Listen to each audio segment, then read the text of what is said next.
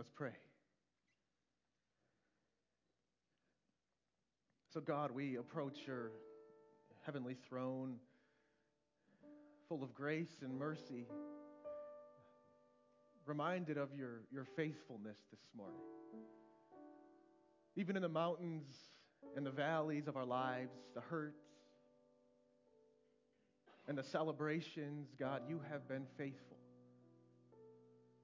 Lord, I lift up those this morning that are not able to attend because of sickness or health or whatever it might be, that you give them their daily bread, that they're able to worship you where they're at. And Lord, for those under the sound of my voice,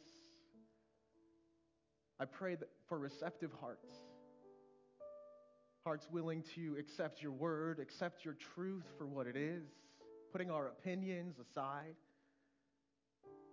Because we all know, those of us that have truly professed Christ as our Savior, that it's the truth that sets us free. God, of course, we pray for the peace of Jerusalem, as you have commanded us to do. And Lord, we continue to ask collectively that you use each one of us that are followers of you to glorify you wherever it might be, whether it's the marketplace or in ministry, in our family, with our friends. Lord, as the days and the culture continues to seek after you, give us the ability and the boldness to point them to you. Lord, of course, we say that we love you. God, use me this morning. Allow me to become less so that you could become more. If these notes on this paper aren't what you want to say, then have your way. And Lord, we love you. We are so thankful for who you are to us. You're so loving, so kind, and so unique in the way that you show it to us, but yet you're so consistently good. God, it's in your Son, Jesus' name, we pray these things. Amen. Well, good morning, Hope Community Church. You beat the snow. You know, down in Florida, it even get the slightest bit of rain, and people don't leave their houses, so you're 4 steps ahead of us, which is awesome. I'm glad to see you. I'm very glad that you're here, and we have an incredible month ahead of us as we get into the Advent season next week. Now, because of the season that we're in, you know that we're journeying through the book of 1 Peter, and I was up in the air between continuing in our study, getting into 1 Peter chapter 3, but the Lord pressed on my heart that we're going to go a different route this morning. We're going to talk about giving. Stay here. Okay, 1 Peter chapter 3, I was like, okay, do we continue talking about wives submitting to their husbands in the middle of the Thanksgiving season, or do we talk about giving? So we're going to go that route this morning, and let me tell you, with all that's going on in the world, I'd love to spend each week equipping you to take on the world for the sake of the gospel, but today we need to really talk about the essential role that giving plays in the life of the believer. Now some of you are here for your first time, and you're looking at your friend or your spouse, and you're saying, here we go. Just another church asking for money. This is the last time we're going to come here. This church is just like all the other ones. Well, that's why I want to share my heart in this area. There's a lot of myths in the area of godly giving, and I want to address these and tackle these this morning. Too many times do we hear churches preach and teach a legalistic model of giving where you're only accepted and welcomed if you write a check every week, and the week that you don't give, you receive a call from your deacon, and then they hound on you for not financially contributing, and it becomes this whole ordeal, this whole fiasco, and that's ungodly and that's selfish. But then there's the other side where giving is not taught at all, and the donations, listen to this, fall on the church of just a select few wealthy members, then giving them the authority to make decisions because the income is based solely on them.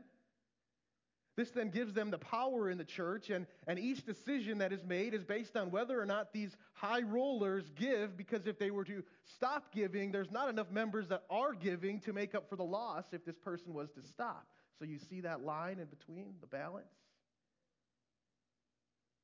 Let us be a church that breaks the mold of financial donations, each of us contributing to the needs of the church, because that's biblical. Now, I don't know who gives to this church. I didn't know who gave to the last church that I was at. I don't know how much each person gives, and I don't wish to change that.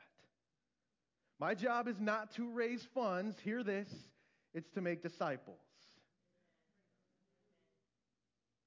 Now, some of you veterans of the faith you're saying, no, Ryan, you are to raise funds because we need them to grow. I understand that. But if my purpose is to raise funds, there are many other avenues to do that are outside of the church. And if you start going to the government for your funds, then the government starts having reach in their hand in what you teach and how you do it. So we don't want to go that route. Now, my purpose is to make disciples that have generous hearts and hearts that want to see the church and its needs thrive, so they willingly give with no strings attached out of hearts of worship and to glorify Christ. We're going to be jumping around in our text for this morning. Our home passage is going to be Matthew 22, verses 15 through 22. It's my personal favorite passage as we relates to finances. And if you want to turn there, please feel free to do so. As usual, there's a Bible in the back of the seat in front of you. It's going to be the same version as to what I will be using.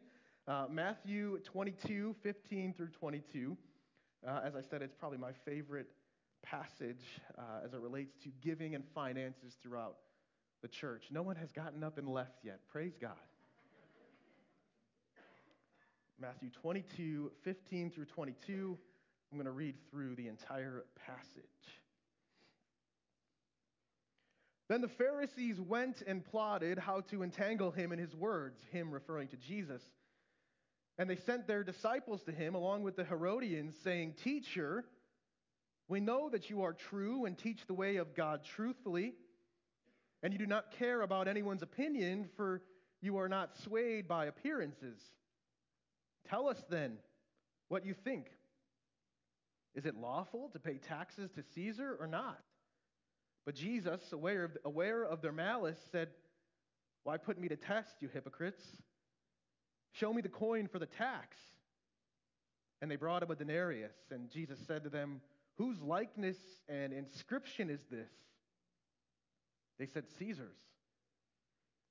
Then he said to them, "Therefore render to Caesar the things that are Caesar's, and to God the things that are God's." When they heard it, they marveled, and they left him and went away. So here we go again. The ministry of Jesus, if you spend any time studying it, he's always cornered by the Pharisees. And what they're trying to do here is they're either trying to have Jesus to admit that they do not have to submit to their governing authority by paying taxes, or that they should pay taxes and therefore fund immoral decisions that the government is making.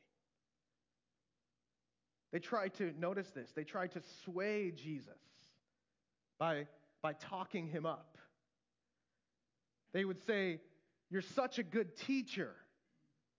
You really are true to Scripture and you don't care what people think.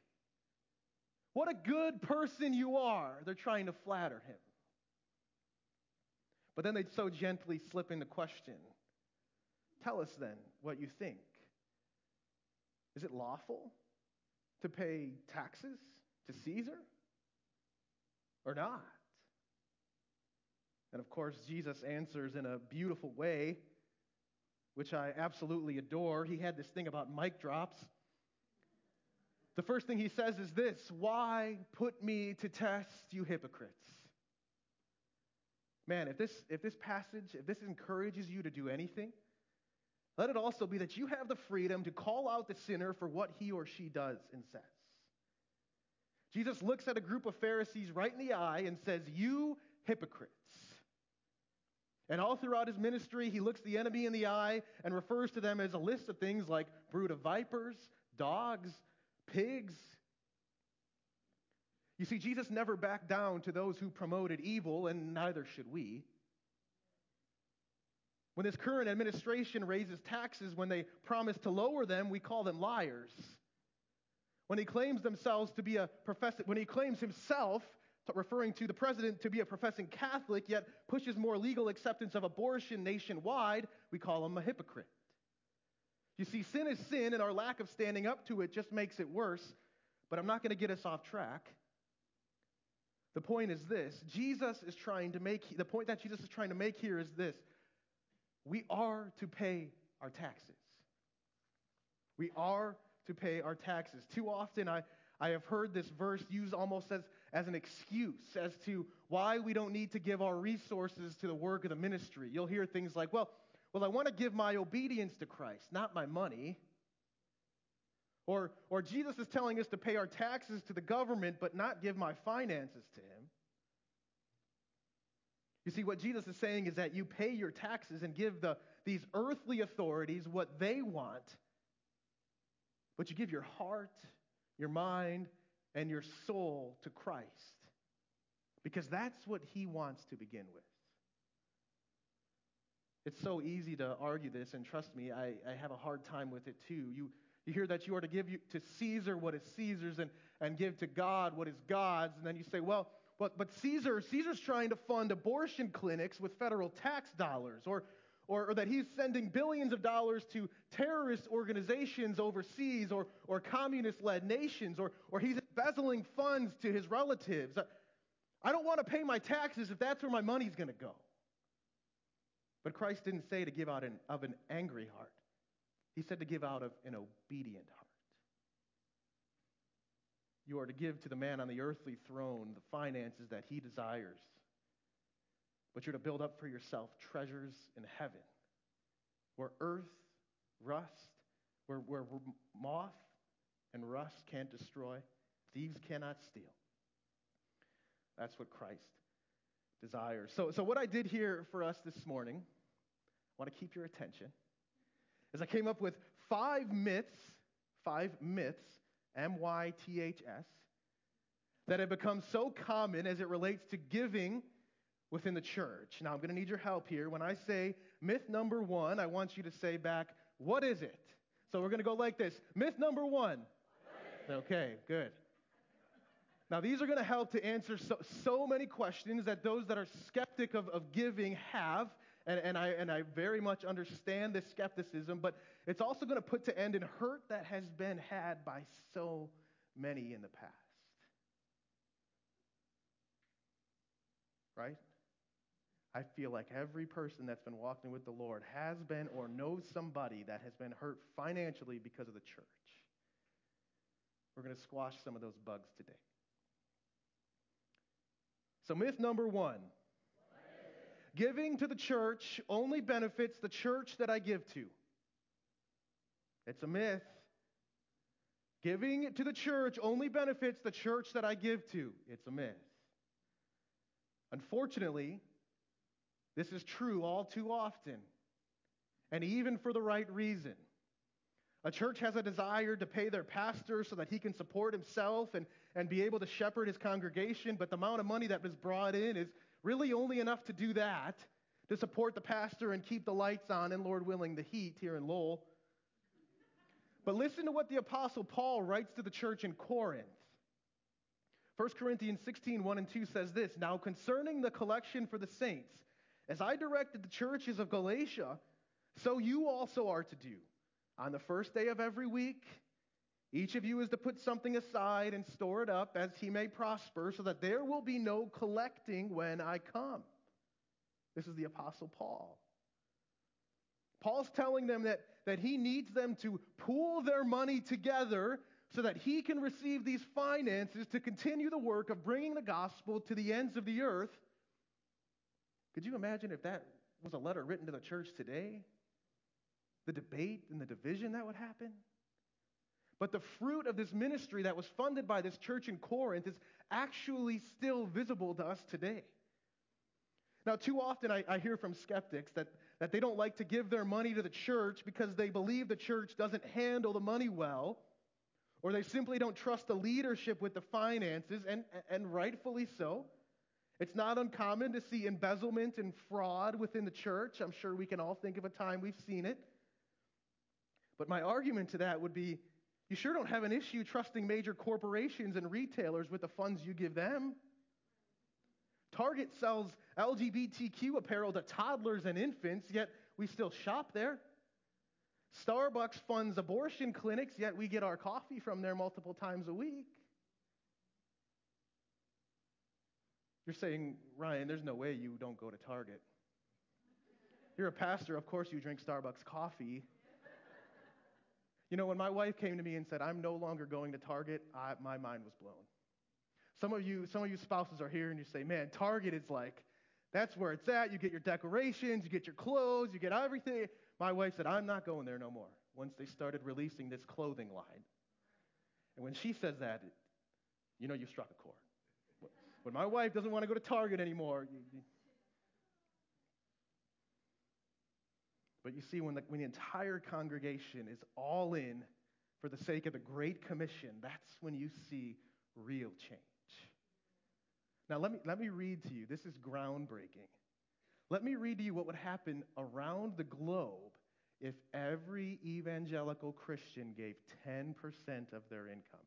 10%, you're saying, give me a chance. I'll elaborate on that 10% here in just a few minutes. But if every evangelical Christian gave 10% of their income to the church, there would be a combined $165 billion for churches to use and distribute. This is a study that was conducted. This isn't my math. $165 billion for churches to use and distribute. How could this money be used? Listen. $25 billion could relieve global hunger, starvation, and deaths from preventable diseases in 5 years. $12 billion could eliminate illiteracy in 5 years.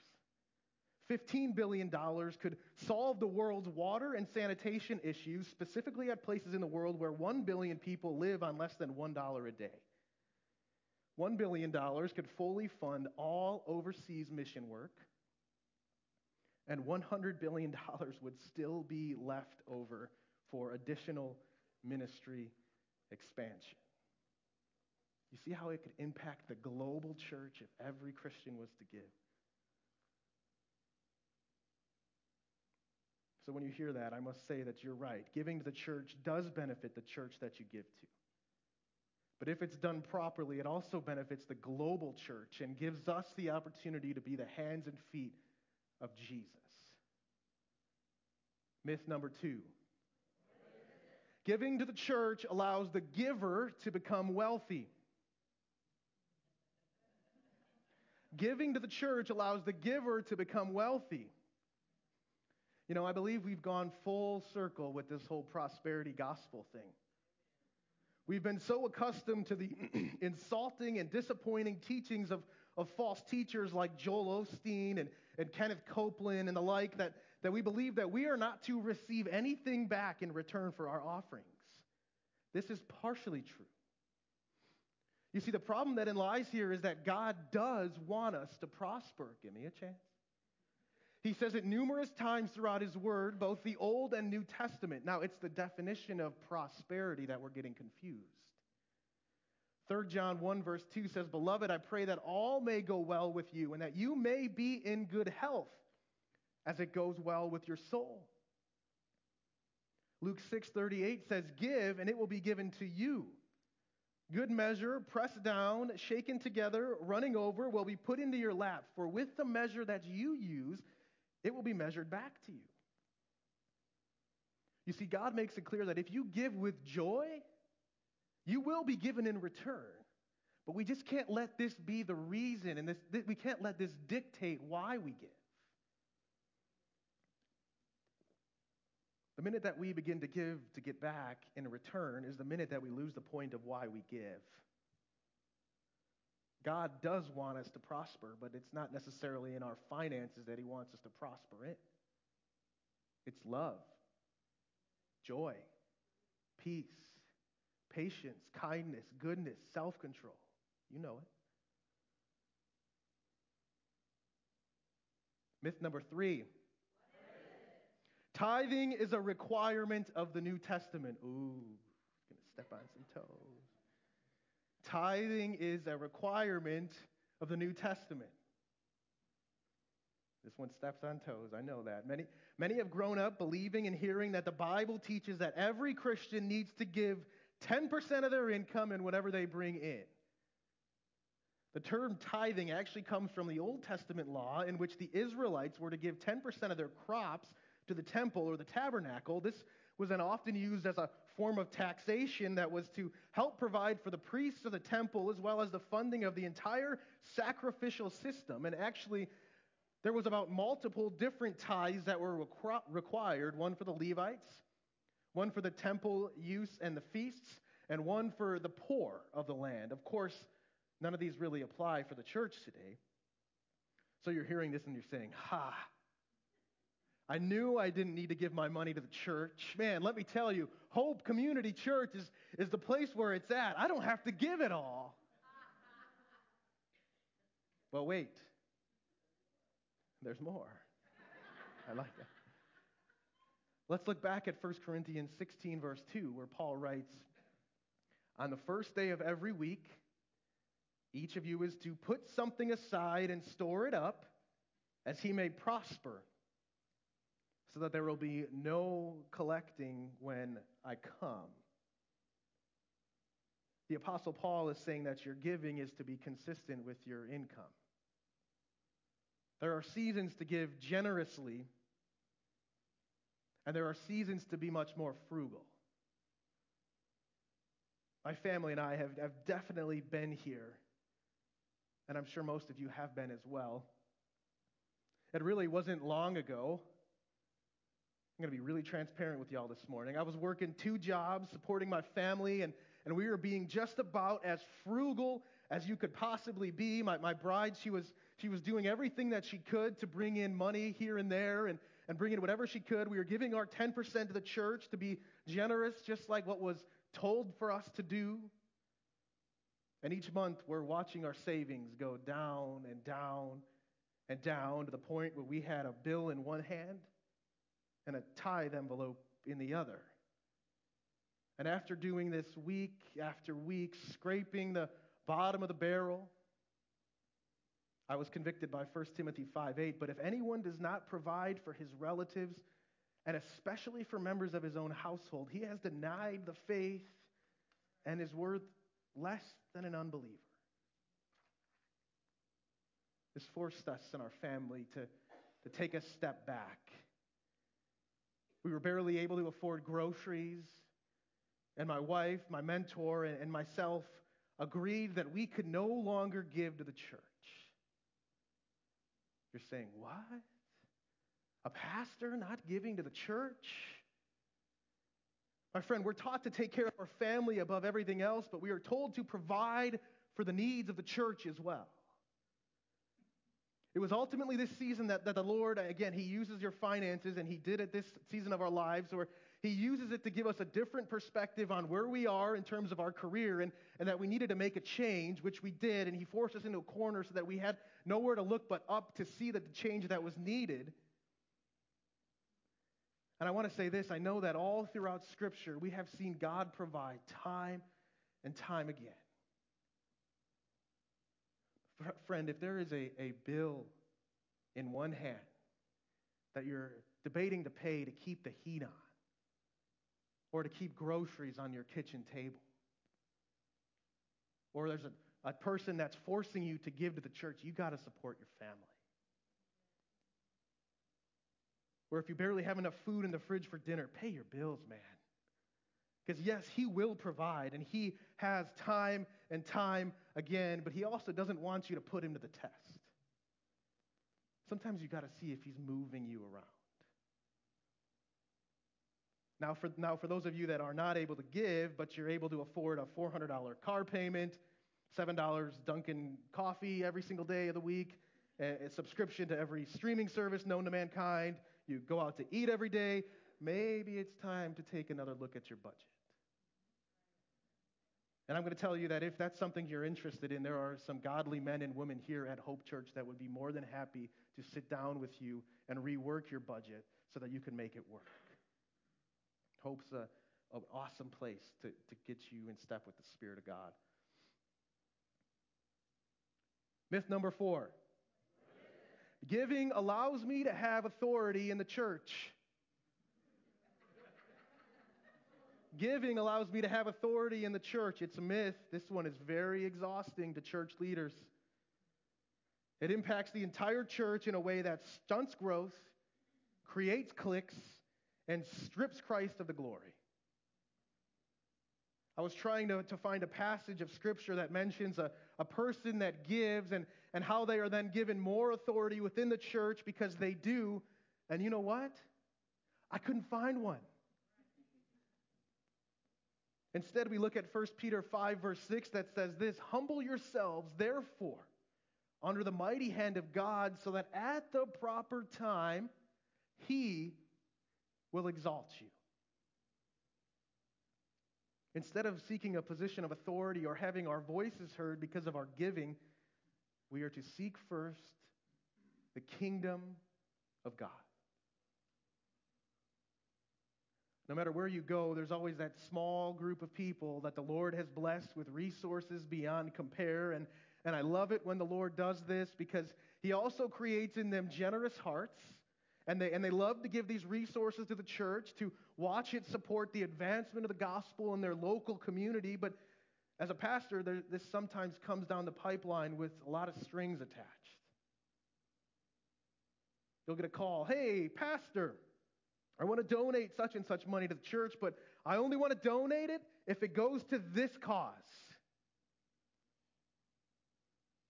Now, don't get me wrong.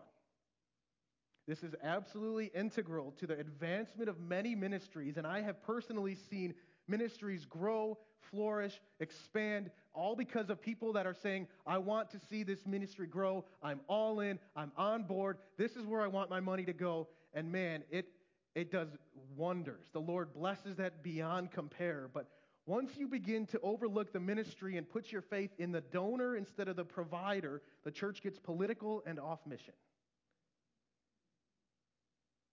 So you're saying, what's the best way around this? Well, I want to reiterate here at Hope. I don't know who gives, and I don't know how much they give, and I don't want to change that. This gives me the freedom to avoid the strings that are attached and gives the church a level playing field. And I don't like the number part anyway. We're going to wrap this part up. Myth number 5. Giving is only limited to finances. Giving is only limited to finances. This brings us right back to Matthew 22, where Jesus is more concerned with your heart. Because I want to tell you this. If He has your heart, He has your wallet also. The best way that I like to summarize what a Christian has to offer is time, talent, and treasure. A Christian can give time, meaning that they are completely open-handed with what they can do for the church. You need administrative help with filing documents? There they are. You need help on an outreach team? They show up. You simply need help cleaning or organizing the church? They're the first on the list. Friend, let me tell you how much of a blessing these people are to the church. They come all in, ready to serve Christ wherever they're needed. They don't have strings attached. They don't have an agenda. They seldom complain. They just say, "I want to be the hands and feet of Jesus. Where can you use me?" Others fall in the category of talent. They may not have the time to give where they can be wherever and whenever you need them, but they are gifted in certain areas. I think of our buildings and grounds crew, Austin. You have people who are gifted with construction and electric work, and they're able to serve the church behind the scenes, knowing that they can use their abilities and their knowledge And they're the reason that really this church keeps functioning and that the church is in good shape and that the place isn't falling down and the lights are on and the floor is vacuumed. You don't even know what's happening. And then finally, you have treasure. These are the people that God has blessed in the marketplace with either a successful business or a fruitful career, where they have finances and resources that God has entrusted them with, and He has also given them a generous heart. They're usually not able to give much of their time to the church, but they know that God has called them to the corporate world or the business world where their way of contributing needs finances. And none of these areas are wrong. And they really show a beautiful picture of the way that God uses and wires each one of us differently and distributes His gifting to believers in such a diverse way that without just one of these, the church would not be what it is today. Each of them plays such an equal role in the church. Just because you have time, but maybe not as much money, doesn't mean that you don't contribute. It doesn't mean that you're not valuable in the sight of God. The point is this: giving is not limited to finances, but out of the posture that all that God has given us is His, and we are to give back to Him by serving, loving, and providing for His people. Now, as we talk about giving, as hard as it is to accept, it's really an important part of the Christian life, and it's essentially giving back to God what He has entrusted His followers with. But what we must mention here, and what God has really pressed on my heart that I wouldn't be able to move on past this message without going here, is that we are going to need all-in followers of Christ as we continue to grow. God has given me this incredible vision for the future of Hope Community Church in the upcoming years, from what He's going to do here at our church and what He's going to do out in the community, and how He's going to draw more and more people in to hear the truth of the gospel and the way that it impacts lives. And I'm going to present what this vision looks like more clearly in the beginning of the year. But there's absolutely no way to avoid the fact that it's going to take your giving to make this possible. Whether it's your time, your talent, or your treasure. I believe that all of us that are here right now and today are really at the foundational level of what hope is going to become down the road. And He's allowing all of us in on something that is huge in terms of kingdom impact.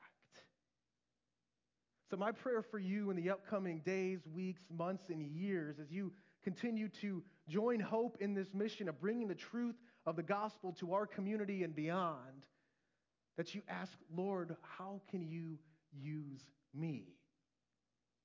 Maybe you're saying, I don't have the finances to give. I can give, but I feel like it doesn't make much of a difference. Man, there are so many areas throughout Hope Community Church where you can play an essential role in the growth of the kingdom of God. Let that be on your heart this Christmas season. How can I serve God with what I have? Let's pray.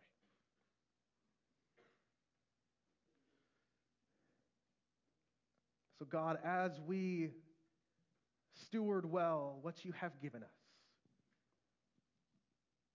whether it's time, talent, or treasure, Lord, I pray that you give us the wisdom as to how we can make a kingdom impact with what we have. Lord, we're really just giving it back to you because it's you that's given it to us. It's a blessing. And God, as you continue to bring clarity with where Hope Community Church is going, that you press on the hearts of your people to join in on this mission. That it's the truth, that it's your word that changes lives. You are the way, you are the truth, and you are the life. No one comes to the Father except through you. no matter what the world will tell us, no matter the ideologies or philosophies that are in the world today, Lord, you are the truth. And we're grateful for that. And Lord, ultimately, we say thank you for sending your Son, Jesus Christ, to earth to live a perfect life and to die on the cross as a sacrifice for our sins, but not just dying, rising again 3 days later so that through faith in him, we can have eternal life. It's in his name we pray these things. Amen.